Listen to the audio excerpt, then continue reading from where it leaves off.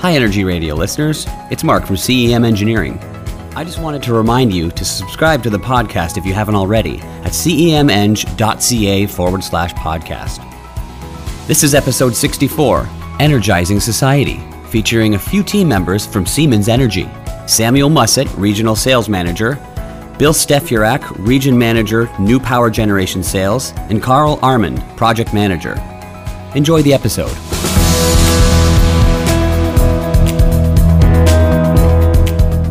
I started off my career with Rolls-Royce in the UK. Actually went to school at Bristol University, which I'd say a lot of people either go to Airbus or Rolls-Royce just because they're the two engineering companies in that city. Ended up at Rolls-Royce in the energy business. I actually wanted to go into aerospace, but I spoke to some of my colleagues in the aerospace industry, and they had very specific roles. Look at, let's say, a specific turbine blade in the engine for all of their careers. Whereas I was kind of, turning wrenches on equipment in Western Africa offshore, and it was all very exciting. So did that for a number of years in the UK, and then moved to the US to do a similar role in tech support, supporting equipment in the field. So worked on a number of installations in the Northeast, along with working at compressor stations, which we had gas turbines driving pipeline compressors, large compressors in the US. And then a number of years ago, I moved into a sales role, kind of leveraging that technical experience. So I've been doing that role for, I think, 6-7 years now. And then in 2014, Siemens acquired Rolls-Royce Energy.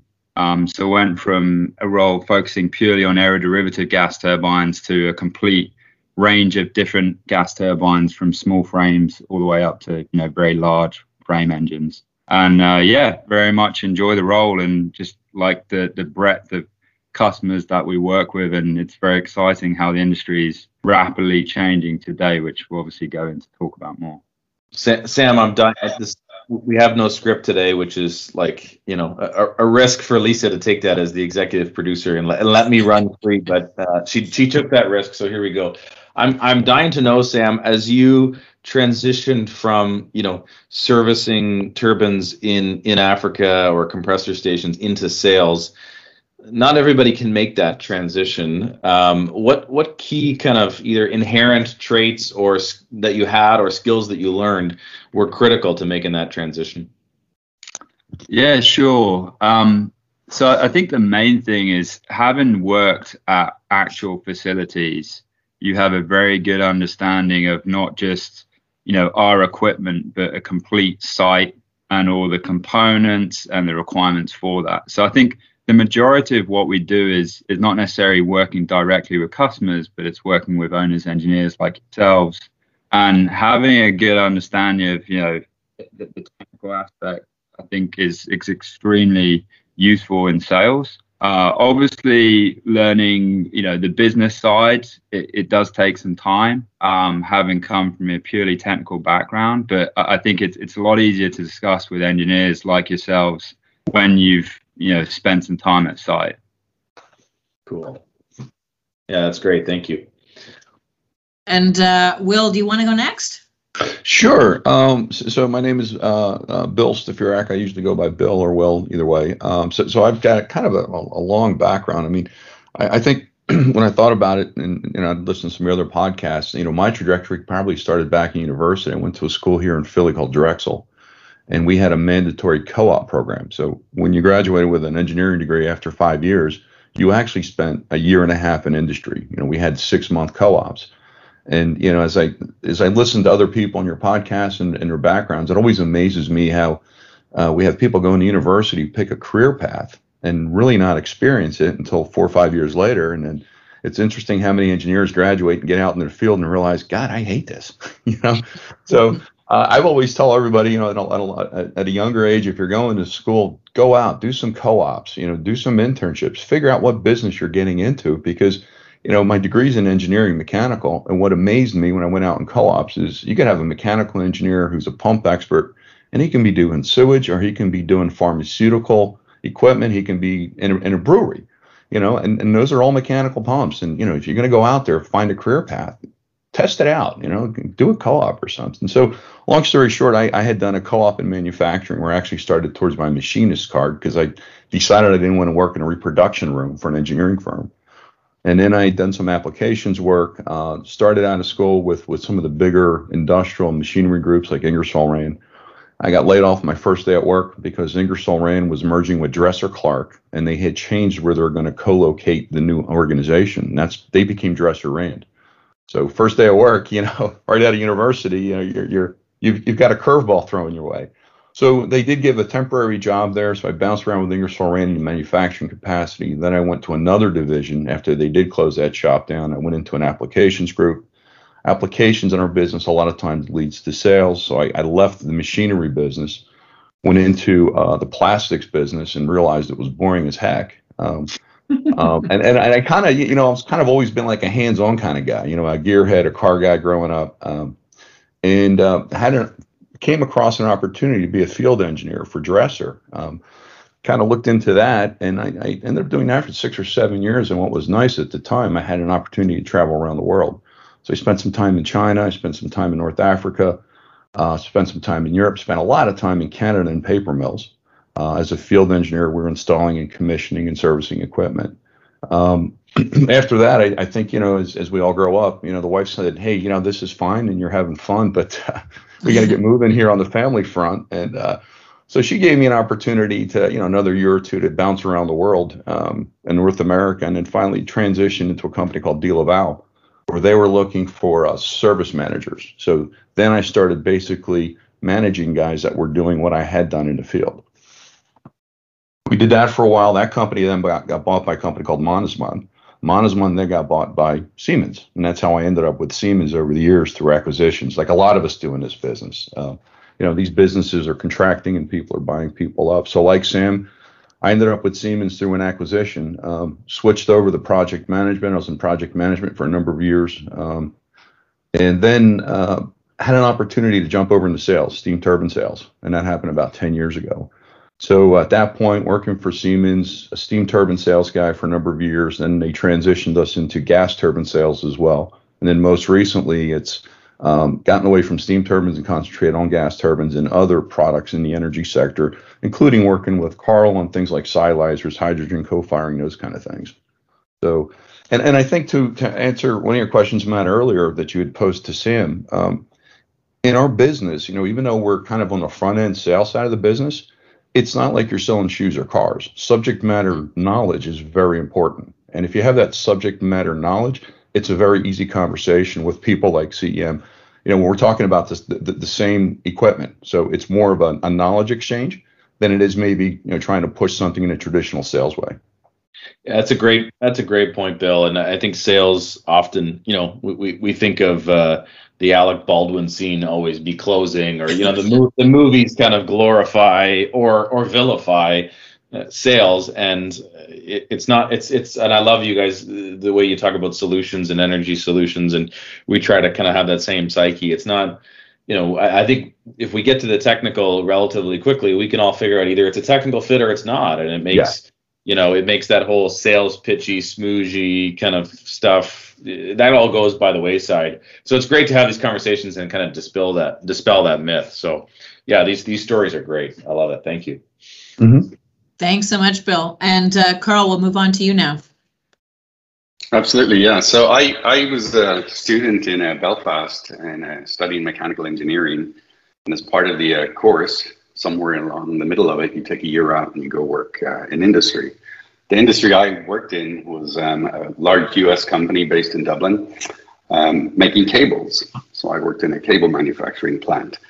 And it was really interesting. It was a great experience. And I went back and finished my final year in university with a plan not to return to cable making. And I saw a great opportunity at the university.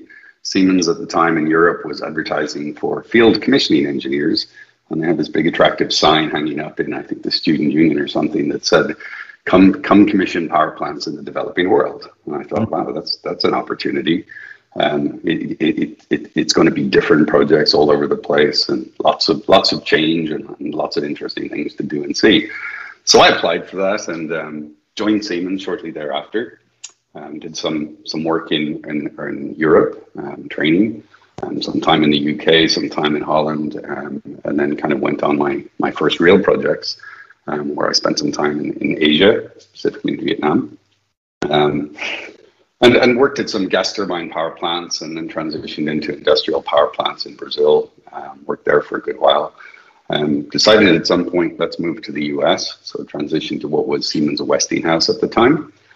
Came to the engineering team in our Generation Solutions organization, where we have a team that integrates all the components and parts, whether they're internal stuff or it's third-party stuff, to make a solution work for a customer's problem. So started working in the thermodynamic design team there, doing plant design and ultimately plant performance testing to demonstrate guarantees. I did that for a while, went back over to Germany, did some work there under a delegation from the US, and then came back to the US and became a project engineering manager. Worked on multinational projects, mainly in Latin America, with partners or customers based in Europe, and implemented a couple of large-scale projects in Argentina. At some point, I transitioned into project management. Went back to construction for a little while. Spent some time in West Virginia as a construction manager for a fairly large project, and then took up the role as a general project manager. Again. Associated principally with Latin America. I was responsible for a project that we implemented in Manaus in Brazil. All in, I've lived about 4 years in Brazil in these various stints. And then recently, I kind of returned to the technical side of things, and I'm leading what we called our Generation Transition Solutions team, and it's now been rebranded. We're now a decarbonized solutions team within Generation Solutions. And I've been focused on these decarb problems for a while now, and it's pretty evident that the wave of green hydrogen expected to come is really a great opportunity for industries to cross-couple sectors and to decarbonize the difficult to decarbonize technologies. So all in, I've worked for Siemens and now Siemens Energy for about 25 years. Thereabouts in various locations doing various things, and the energy industry is a great opportunity. Every customer is different, every opportunity is different, every project's different, and it just provides so much interest through your career. Go ahead. Sorry, Matt, go ahead. I was just going to ask these three if any of them had crossed paths in their circuitous routes we have several colleagues that grew up in Westinghouse and then became Siemens, both Dave Rorda and Pascal Robichaud. Did any of you cross paths with those guys? I know it's a big organization, but I always want to play powerhouse bingo when we can. I have not, but I have to say, Carl, man, that's an amazing background. I was sitting there going in awe. I'm like, I didn't know that. And I've worked with Carl. It's a really cool background. It's been a fun trip. I also have not met these colleagues of yours. I will. So they're both now senior leaders within our firm, and I will, kind of echo what the three of you have said. And I know, Lisa's background very diverse as well. Like these diverse backgrounds, these two guys growing up, literally one of them was a controls expert traveling. The stories he can tell about being in Southeast Asia, and really, pardon my French, figuring out how to make shit happen when you have no support and you're just out there on the tools. And Pascal was more he was a mechanical guy, pulling rotors and doing all that kind of stuff. And they've brought that to their, careers now, helping lead our firm in a massive way. It's just such a rich history. So I want that to influence our hiring as we go forward as a firm. How do we get that next generation of the Bills and the Sams and the Carls and the Pascals and the Daves. So what I found was, I'm sorry, go ahead. No, you go, Bill. It's funny because we've got three guys from Siemens Energy here, and it's funny that we've all had field experience. If you take a look at the 2,000 people down in Orlando, we're probably in a minority subset, but it's odd that the three of us are on this podcast and have that commonality. Yeah. Well, that's I think there's probably something to that. The field people have seen a lot that could bring a lot of color to the conversation. Bill, you mentioned that at some point in your career, you're sort of, we'll call it not stepping back from the sales role, but not doing as much travel. you're obviously in sales now. Are you like has COVID made any changes from a travel perspective for you guys at Siemens, or are you back out on the road? Like what are you doing? Oh, I mean, absolutely. So I live in the Northeast, and it's funny how if you look at the U.S., we're almost kind of very regional and very distinct and have different flavors depending on where you are in the country.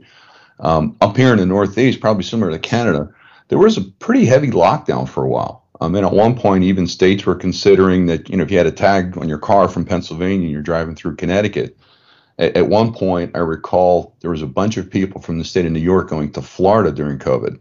And Florida state troopers were kind of trying to turn those people around. And then when it flipped and it went the other way, New York State was kind of telling people from Florida, no, you're not welcome. I had talked to a guy who was up here for a wedding, and he could not get a hotel. And I think it was New York. He had to go to Pennsylvania because they were from Texas. Sam, was that you?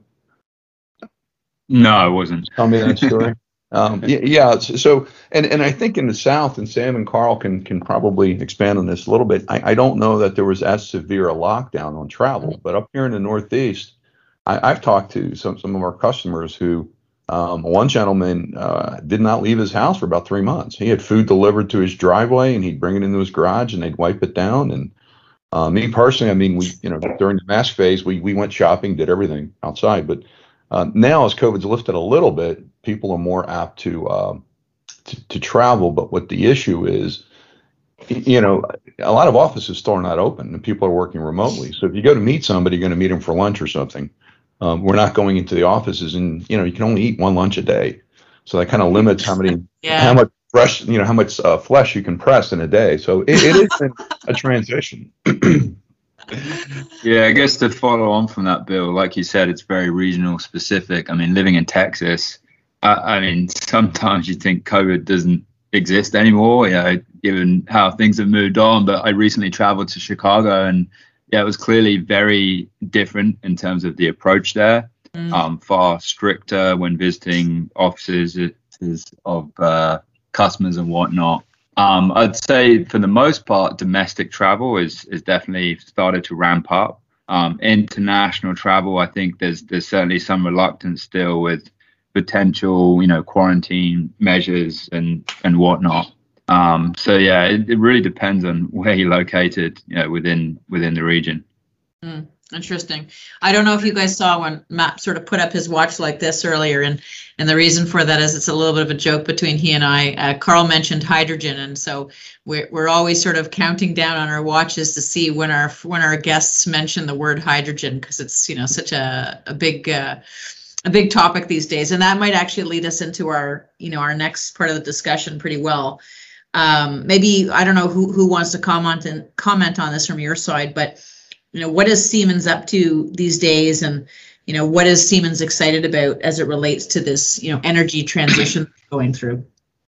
So I'll try and answer that. As I said, I lead a team in Orlando, kind of a technical bid team that supports the sales organization, trying to solve and co-create with customers to solve customers' problems associated with decarbonization. But over the past year, the level of interest in hydrogen is really mind-blowing.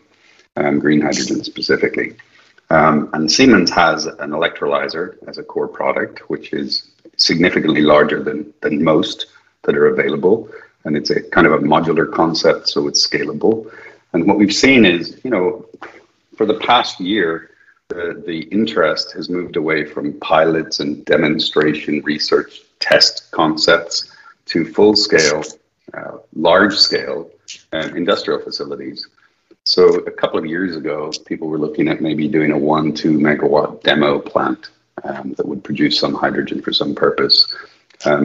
Now the general interest is in the couple of 100 megawatt levels, and we see an awful lot of motion in that market, especially with the infrastructure bill and being signed off, and now the DOE getting involved in coming up with the rules for funding of certain hydrogen hubs.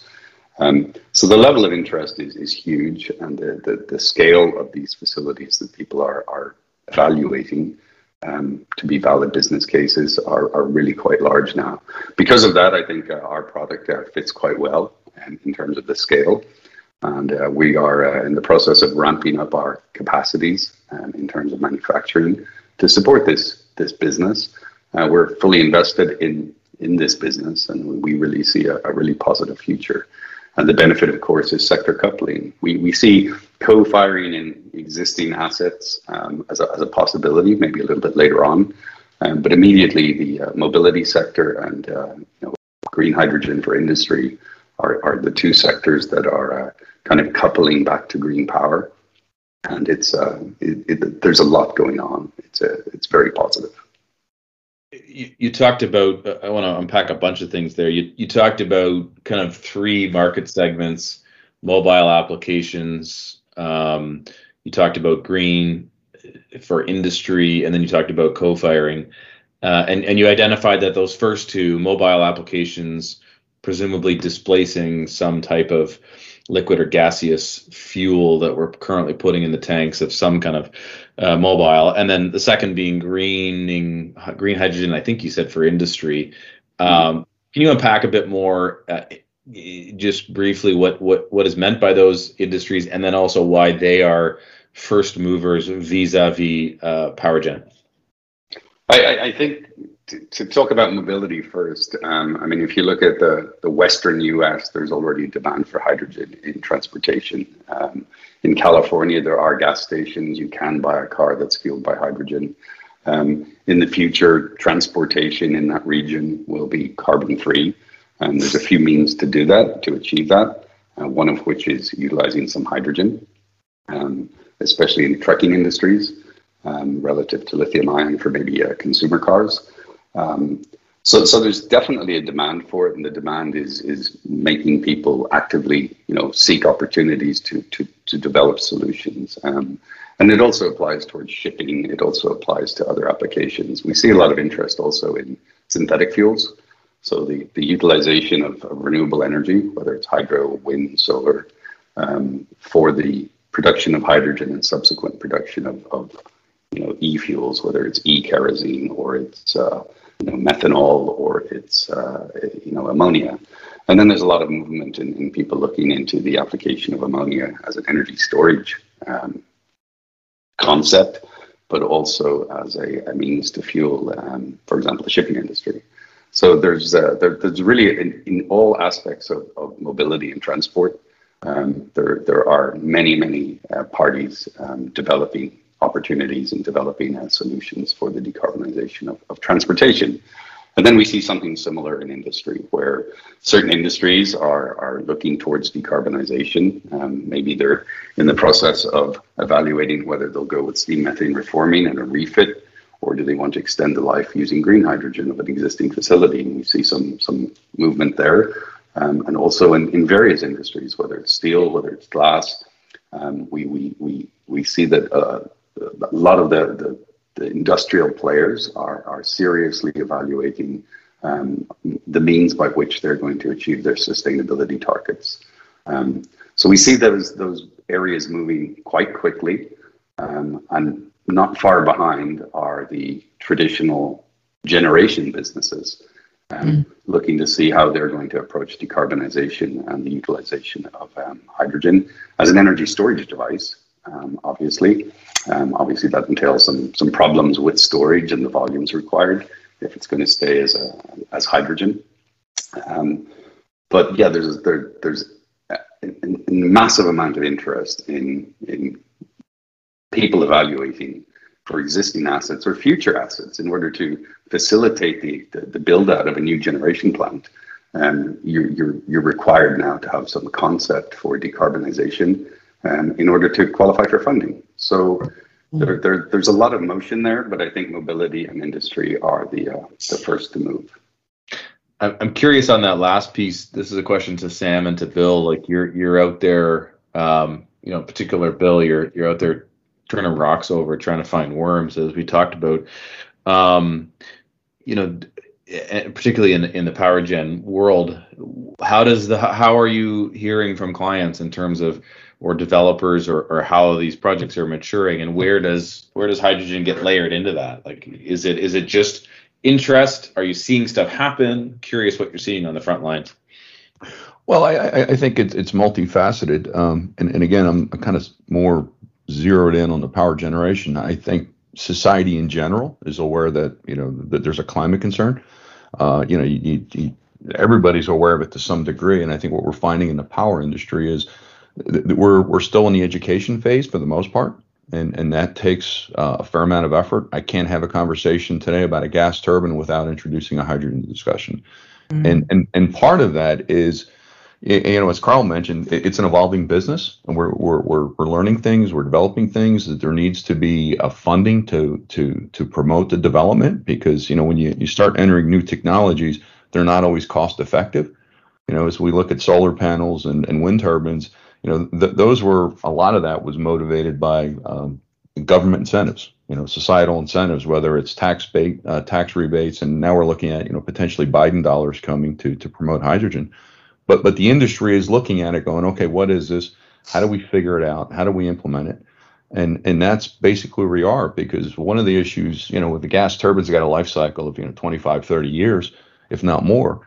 And if you have an immediate need today for power, which a lot of people do, and you have a limited amount of resources, i.e. money, and you're looking at buying a gas turbine, what we're trying to do is future-proof some of these assets so they don't end up being stranded. So a lot of people are saying, oh, if I buy a gas turbine today, what's the future look like? Do I have to walk away from this when we all go carbon-free, or can I convert it in co-fire? And I think Carl kind of hit on that as an industry, Siemens is leading the way and saying, look, if you buy a gas turbine today that's fired on typical natural gas, we are going to the direction we're going to be able to fire that on hydrogen, either in a mixture or 100%.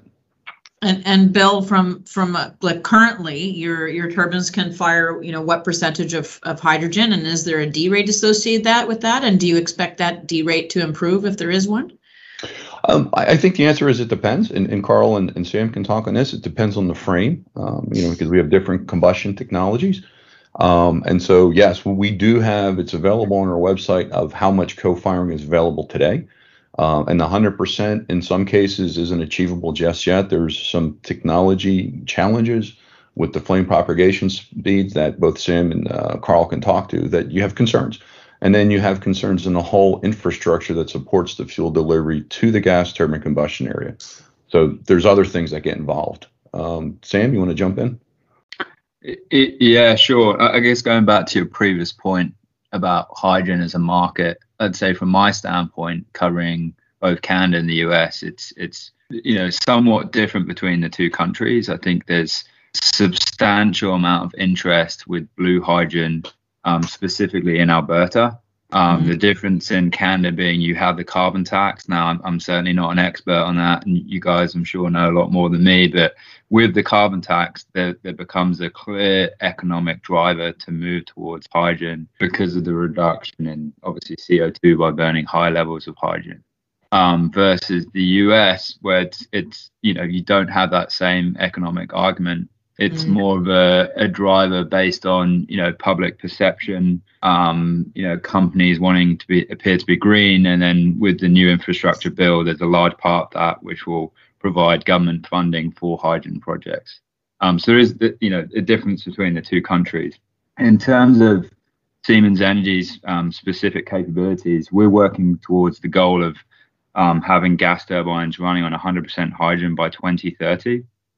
We actually became the first manufacturer to receive certification for being hydrogen ready, or having a hydrogen ready power plant concept from TUV, and they're the global provider of testing, inspection, and certification. And then in addition to that, we've got a zero emissions testing facility which we're developing in Finspång in Sweden. And again, the goal is to have that operational on 100% hydrogen by 2030. So there's a lot of work being done in terms of development. I mean, across the board, it really starts with, doing atmospheric rig testing all the way up to high pressure to full engine testing. And as that develops, we'll certainly know more in terms of, exactly what performance will be and exactly what, hydrogen levels are possible, working towards that 2030 goal. Interesting. Go ahead, Bill. No, I was just going to add that, there's two parts of this. One is the capability of the gas turbines to fire hydrogen, which we kind of gone down that path a little bit. But the other thing is getting the volumes of hydrogen required to burn. And that's something that we're, in a parallel path. As Carl mentioned, we do have a sialyzer that develops hydrogen. We have, I think, the largest commercially available one at this point in an industry. But, if you're going to fire a large utility gas turbine, you need a lot of hydrogen. And I think Carl kind of hit on the topic of storage, because generating it all the time, you may not be able to generate at a rate which you're going to consume it. So you would store it and then fire it periodically, like in peaking applications. But that's the other challenge that's in parallel that we're chasing. I think the industry is trying to develop as well. I want to touch on something that both you, Bill, and Sam just spoke about, and that was, funding, right? Like you're talking about funding for hydrogen-based projects. Do you think that, funding to support this energy transition is required, or do you think that competition needs to exist to achieve cost parity across various technologies? What's your opinion on that? Maybe that's not a Siemens opinion, but maybe a personal opinion from one of you. Sam, you want to go first, or Carl?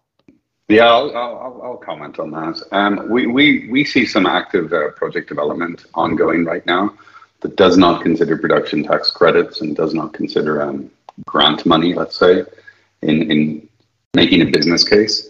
The capacity factor of the power supply is very important, of course, and if the capacity factor is high, then the levelized cost of hydrogen can be brought within a realistic level. Of course, it's still a bit more expensive than other sources of hydrogen, but there are business cases that make sense and are viable. If you include now production tax credit to encourage this sort of economy to grow, or you look at potential additional funding to develop these hydrogen hubs that the US has identified, 4 hubs to be developed over time, with $8 billion available to support that. It's kind of supporting the idea of, if you build it, they will come, right? So to diversify the end use of hydrogen and the various applications of it, could it be used as a jet fuel? Can it be used as energy storage? Can it be used in industry to decarbonize difficult areas to decarbonize? Can be decarbonized with hydrogen? And if you make it available and you make it available at a reasonable cost through these incentives, the consumption will grow, the diversity of consumption will grow, and you will be on a path towards decarbonization. So I don't think it's not absolutely necessary, but if there is no funding and there is no incentive, the rate at which it will develop is going to be significantly slow, right. Slower than it could be, and then the diversity in end uses is going to take a long time to develop. With the funding, with the incentives, I think the environment is put in place where hydrogen has a role, and the end users will start considering its availability and how to apply it. Yeah, I participated as a viewer or an attendee at the Department of Energy's hydrogen shot launch in September. I think one of your colleagues, Rich Vorberg, was there as kind of a key contributor, and my sense was that the goal of the Biden administration was to follow kind of that cost production curve of solar and kind of try to replicate some of that with hydrogen, and I think everybody understands that the first part of that curve for solar was well funded. Yeah, maybe the Obama administration made some mistakes about who they gave some money to, but it drove an economy that is now essentially at grid parity. And I don't know if this is the sense of you folks, but that's they're trying to replicate that in some way, shape, or form in getting hydrogen to $1 per kilogram. I think was the goal. Is that right? Yeah, that's the goal. Yeah. Yeah. Wow. I want to kind of bring it back to the hydrogen technology. Being an engineer, you've kind of teased it as an available technology, but unpack it a bit more. Talk to us about some high level specs, any projects that you're at liberty to talk about. Where is it manufactured? Kind of give us a bit more glimpse of the technology that you have for green hydrogen. Okay, so today we offer what we call our sialyzer 300. It's an array of modules that produces around about 335 kilograms an hour of hydrogen with an input power of a little over 17 megawatts. Okay. They're quite modular. They can be arranged in a plant with multiple trains to provide the necessary capacity. The opportunities that we see are quite advanced, and we see the transition from these pilot projects, where for example in Austria we have a smaller plant in operation as a demonstration facility using half of one of these Silyzer 300s. But now the opportunities we see really consider multiple units kind of put together to create a large production facility. So in terms of manufacturing, our modules, the core technology is manufactured in Germany, and currently the assembly of those modules into the array is also performed in Germany. As the demand grows, the intention is to localize the design, for example, to ASME code here in the US, and also to assemble here in the US. And then as demand grows, we'll have to see what that means. In terms of capacity, we have a factory at the moment that can sustain the demand as is, but the forecasted demand is quite high. So there's a lot of effort underway to scale up in an alternate location, a much larger manufacturing capacity. So as I said earlier, I mean, we're invested in hydrogen having a role in the decarbonization of industry, mobility, and generation, and we're expecting to match that demand and growth with our manufacturing capacity. And Carl, are you seeing those types of projects? Are they incorporating gas turbines? Are the clients looking to store hydrogen? Are they utilizing it within that kind of area, or are they shipping it off, overseas, for example? What's that look like? It's a mix. I'm supporting a number of projects in Latin America where the goal is to produce some sort of a fuel or chemical that would be shipped elsewhere. Here in North America, the focus is more on mobility at the moment. So use in transport, on road transport, and potential opportunities in conversion to alternate fuels. So the use cases are really diverse. The interest from industry is very diverse. There are applications where it's being considered as an energy storage concept. There are other applications where it's being converted to a different chemical for subsequent use. So it's really hard to answer the question just because of the diversity in interest in the Americas. And from a geographical perspective, are you seeing more activity in North America or a lot more activity? And is it like substantial in one place or the other, between us and between North America and Europe, for example? So I am part of a global team. Here we have responsibility for the Americas. When it comes to Power to X applications, the European office has responsibility for the rest of the world. There's a lot of interest in all over the globe. The Middle East, in Europe, in various places, Latin America, and North America, specifically the US. I would say from the context of the Americas, the majority of interest and the projects that seem to be developing quicker and are in the United States. A couple follow-up questions on the tech. So at the heart of the green hydrogen technology, is it I don't want to show my ignorance by asking the question in a certain way, but like what's the heart of the technology? Is it it's an electrolysis technology? Can you talk to us a bit about the guts of the system? Well, ours is PEM based. It's a PEM based electrolyzer.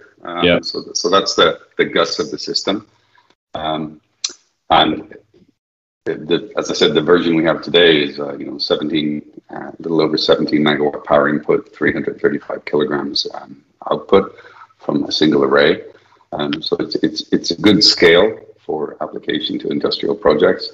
as those projects grow, as the economy grows for green hydrogen, the expectation is module size will be significantly larger. If we look at the evolution of our silyzer over time, it's about every 5 years there's an order of magnitude change in its capacity. So if we look back a little while ago, we had the Silyzer 200, which was about a megawatt. It's actually 1.5, but now we're at the 20 megawatt level, and the expectation is in a fairly short duration there'll be the 100 megawatt level as a single block. And that's just the evolution of capacity based on the evolution of this economy over time. So the expectation is, if we're going to decarbonize and have any substantial impact on that, using hydrogen as the means to do so, there are going to have to be vast quantities of hydrogen produced. And Carl, from a sizing perspective, you mentioned the 17 megawatts, but you also mentioned that 1 megawatt. Are you guys still manufacturing the 1 megawatt unit, or have you opted to just do the 17 megawatts and then modularize from there? We've discontinued the 1 megawatt range, the Silyzer 200, for various reasons. The technology in the 300 is more efficient, for example. But the market, our focus is on industrial scale projects, not necessarily small, locally produced hydrogen for, let's say a gas station. We're more in the large scale industrial applications, and for that, the 1 megawatt silyzer integrated into, say, a 200 megawatt plant would not be competitive compared to larger block modules. So our focus is on the larger modules, the larger plants, and the evolution and growth of those, as the economy grows, the evolution and growth of the technology and the standard sizing. So we foresee, gigawatt scale plants in the future. Wow. And as you scale up, what do you guys see in terms of what's being asked of you in terms of the scope of your delivery? And is that some of the conversations we've been having recently have, kind of indicated that owners and developers want the electrolyzer to really take on a broad scope, whereas, because the demand is growing, you're wanting to kind of modularize and keep it, are you seeing that? Have you guys landed in terms of, do you want to do EPC? Do you want to, maybe it's regional, I don't know. No, the answer is we'll do it all. So if you look at what our history is this in the generation solutions business, we provide solutions. If a customer wants to buy a gas turbine as a component with its auxiliaries, we're happy to support that. If a customer wants to add on a heat recovery steam generator, a steam turbine, cooling towers, pumps, etc., control systems, electrical distribution and control, we're happy to provide that. So what we see here in the hydrogen business is a lot of engagement starts with, well, tell me a little bit about your product. And very soon after, it's, well, here's the sort of solution I'm looking for. So we are in general offering integrated solutions. So we can take it from raw water into the plant all the way to hydrogen out of the plant at whatever desired pressure. We can include storage if that's a requirement of some duration of storage, depending on the concept of the plant, the availability of renewable power, the downstream processes, how flexible they are in terms of turn down ratios and the like. But we're actively engaged with multiple customers developing entire solutions, which include all the equipment above ground. And are you guys also, oh, sorry, Carl, are you guys also kind of owning and operating or providing some sort of financing for some of these projects, or how's that part working?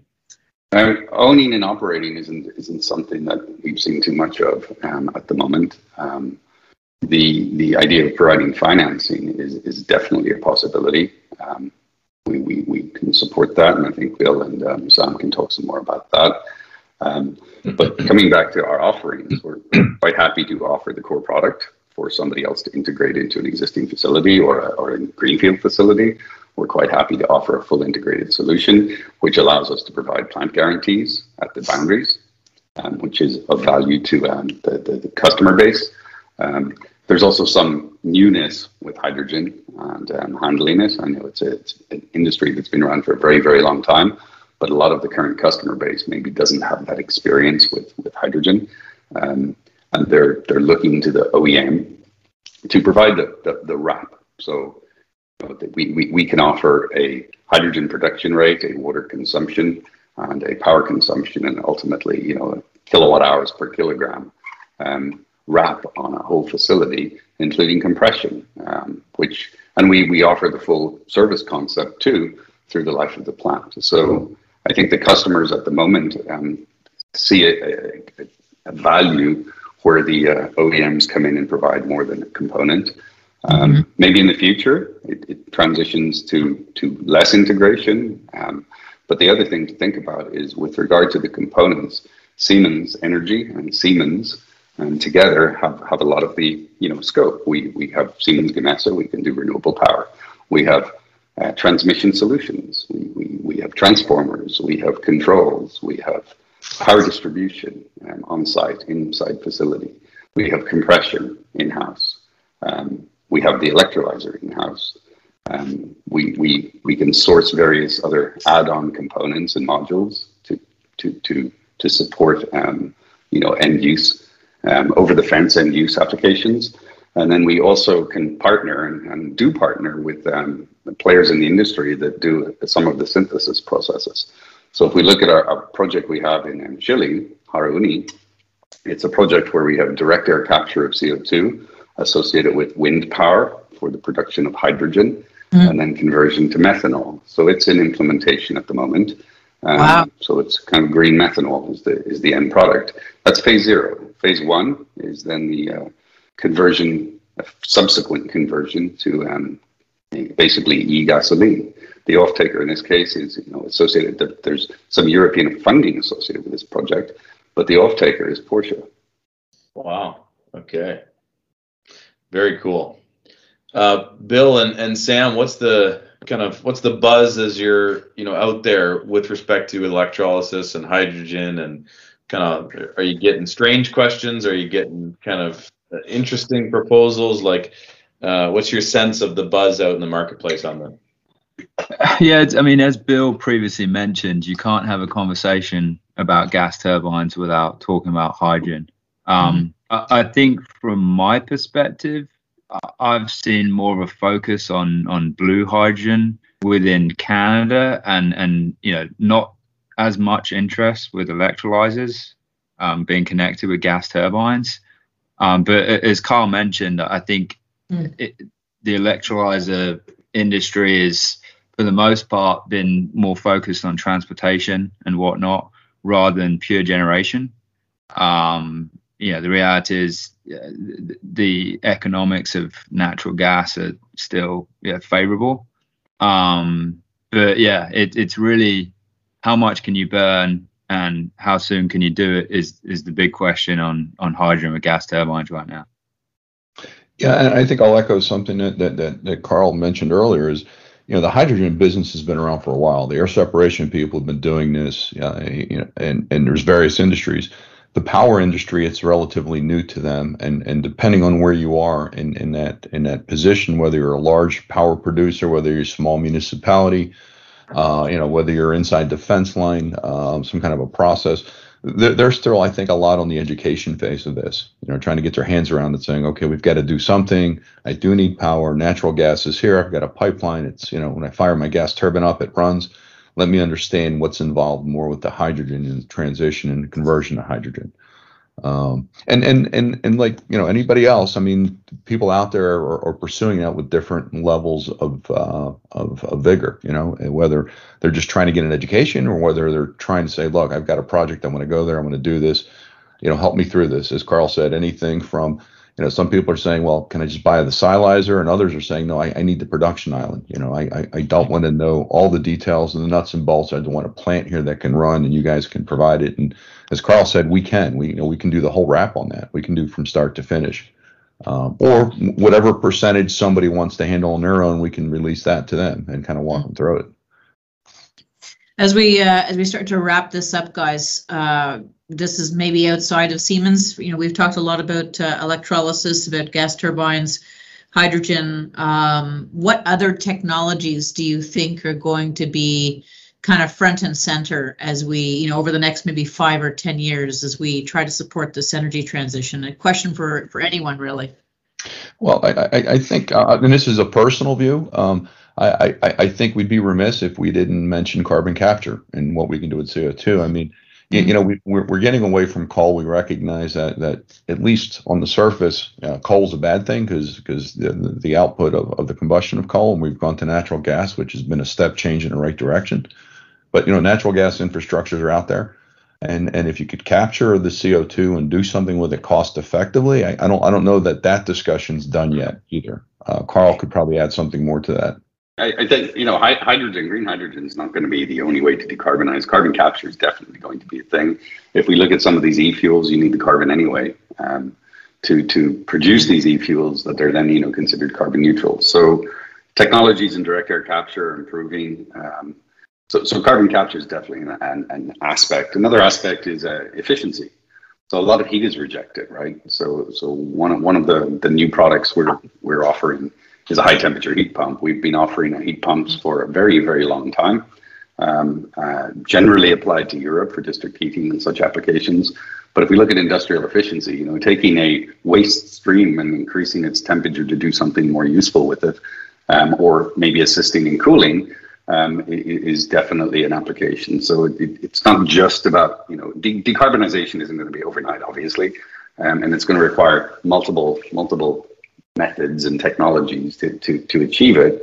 But one method is to improve efficiency of operations, and heat pumps certainly provide that. So we have this high temperature heat pump that we're, you know, working on in some projects in Europe, and we're actually now looking, you know, towards Canada as some potential application areas. So that's a technology. You know, these e-fuels definitely another means of doing it. And then, of course, there's other things like methane pyrolysis, which is another means to, you know, utilize existing resources and convert them to hydrogen, and then you know, use that hydrogen in a non-polluting manner. So there's multiple things going on, multiple technologies, multiple ideas, and I think collectively they'll all come together and hopefully achieve the decarbonization goals. I know we're kind of at our hour and want to be mindful of time, but you talked about heat pumps. We at CEM being, you know, cogeneration and energy management in our name. That's what the acronym stands for. You know, heat pumps. We're getting pretty, you know, hot and bothered, you know, about heat pumps in a good way. You know, as only thermal power engineers can get hot and bothered about heat pumps. You mentioned Canada. I mean, we're about to do some study work for some industrials. Our view is that folks who have some low grade heat, but also have some high grade heat and can use green electricity, there might be, and are going to pay carbon tax. The kind of convergence of all those things makes for a good candidate for heat pumps. Is that why you're seeing the same thing in Canada, Carl, or Sam, or Bill? Is that the interest in heat pumps in North America? I think in general, yeah. I mean, the interest we're seeing, that at least that I'm hearing about through my team, is more associated with Canada. There are some other opportunities, but this heat pump, it's commonly applied in Europe for decades. We've upgraded the technology. We changed the working fluid. We have this quite advanced system now that can be applied, and I absolutely welcome a chance for discussion on some opportunities and educate you on the technology we have. I think Carl mentioned something very interesting, that, you know, in North America, we've been a little spoiled with the availability and cost of fuel. And so historically, even though we're mindful of efficiency, you know, a lot of things we do are driven by profit and dollars. And even though efficiency helps you to some degree, because fuel has been relatively cheap relative to Europe, we haven't looked at that. And now that we're looking at the impact on the environment, it kind of further underscores that, yes, efficiency has another benefit, you know, and it's an environmental benefit. And, you know, Europe's always been, I think, leading North America in that regard. And I think we're being now more mindful that, hey, guys, we got to adopt this for other reasons, not just, you know, cost or profit. It's an impact on the environment. And we need to, as stewards of the planet, you know, be aware of that and mindful. And what we're projecting in Canada, in particular, particularly in Ontario, where we are further away from the gas than perhaps Alberta, by 2030, the levelized the all-in kind of burner tip cost of gas is going to be $12 an MMBTU once you layer in the Justin Trudeau's carbon tax. So, then energy management and conservation become, a massive, deal. I mean, when CEM started 20 years ago, that's all we were doing was we weren't doing cogen. We were doing, conservation projects because gas was expensive back then again. So, we got to pick up that heat pump discussion. We're carving out kind of a team to focus on kind of early stage studies of these types of opportunities, and we're starting to really see some traction, and the light bulbs are going on with decision makers, to say, hey, I can do that with this. Oh wow, that's exciting. So I got to ask, kind of as we close here, a colleague in the industry that's very active and that I respect has a saying that cogen is not dead. That's Lisa's trademark phrase. What do you guys think? Is CHP, is cogen dead? Is there still a place for it? That's kind of how we've worked with Siemens over the years in a big way. What do you guys think? Absolutely, there's a place for it. I mean, if you look at one DOE project we're working on at the moment with Clemson University and Duke Energy, they have a cogen facility, and in fact, we're working with them on a DOE-funded effort. Public effort that looks to decarbonize the heat of the university. So I think cogen has many applications, and with decentralized power, I think there's definitely a future opportunity, especially as efficiency improvements, etc., are brought together. But I think a lot of it depends on campus type concepts. So if you have a big hospital network, or you have a big university, or maybe it's a city of the future. Maybe a city of the future has district heating for the population, or district cooling, as the case may be. When those aspects start being thought and in the planning phase, then I think there's huge application for cogeneration. Yeah, I guess following on from that, with the high efficiency of cogen, it's definitely still there as a market, not only from an economic standpoint, but you still have areas which are heavily reliant on coal. So companies can move it forward with cogen as justifying the actual greenhouse gas reduction from installing cogen versus buying power off the grid. So that can still be a driver, not just the economics. Very cool. Well, thanks, guys. This has been a lot of fun, as Lisa predicted. A lot of great practical insight on the energy transition that we are all navigating through. And I think the energy world has been through many transitions, and this is just another one. And really good to hear your perspectives on a policy level, on a technical level, and everything in between. So. I just want to thank you guys for carving out an hour of your likely busy schedules to hang with us and talk shop for an hour. So really appreciate your time. Thank you very much. Thank you. Appreciate it. Lisa, Matt, thank you. Appreciate you having us join. It's been a fun talk. Cool. Good. Well, and thank you to my colleagues, Lisa Katz, our executive producer, and Mark Charbonneau, our man behind the glass, who makes us look good and sound good and smell good and all that important stuff. And to our listeners, thank you for listening. It's a pleasure to know that you're listening, and as always, give us your feedback. Matt at cemeng.ca or Lisa at cemeng.ca. We'd love to hear from you. Would love for you to subscribe to the podcast. Let your friends and family know about it, because I'm sure you'll be the coolest person in the room if you start talking about podcasts about thermal power and hydrogen and carbon capture. It'll go well. So thank you, and until next time, stay safe and have fun.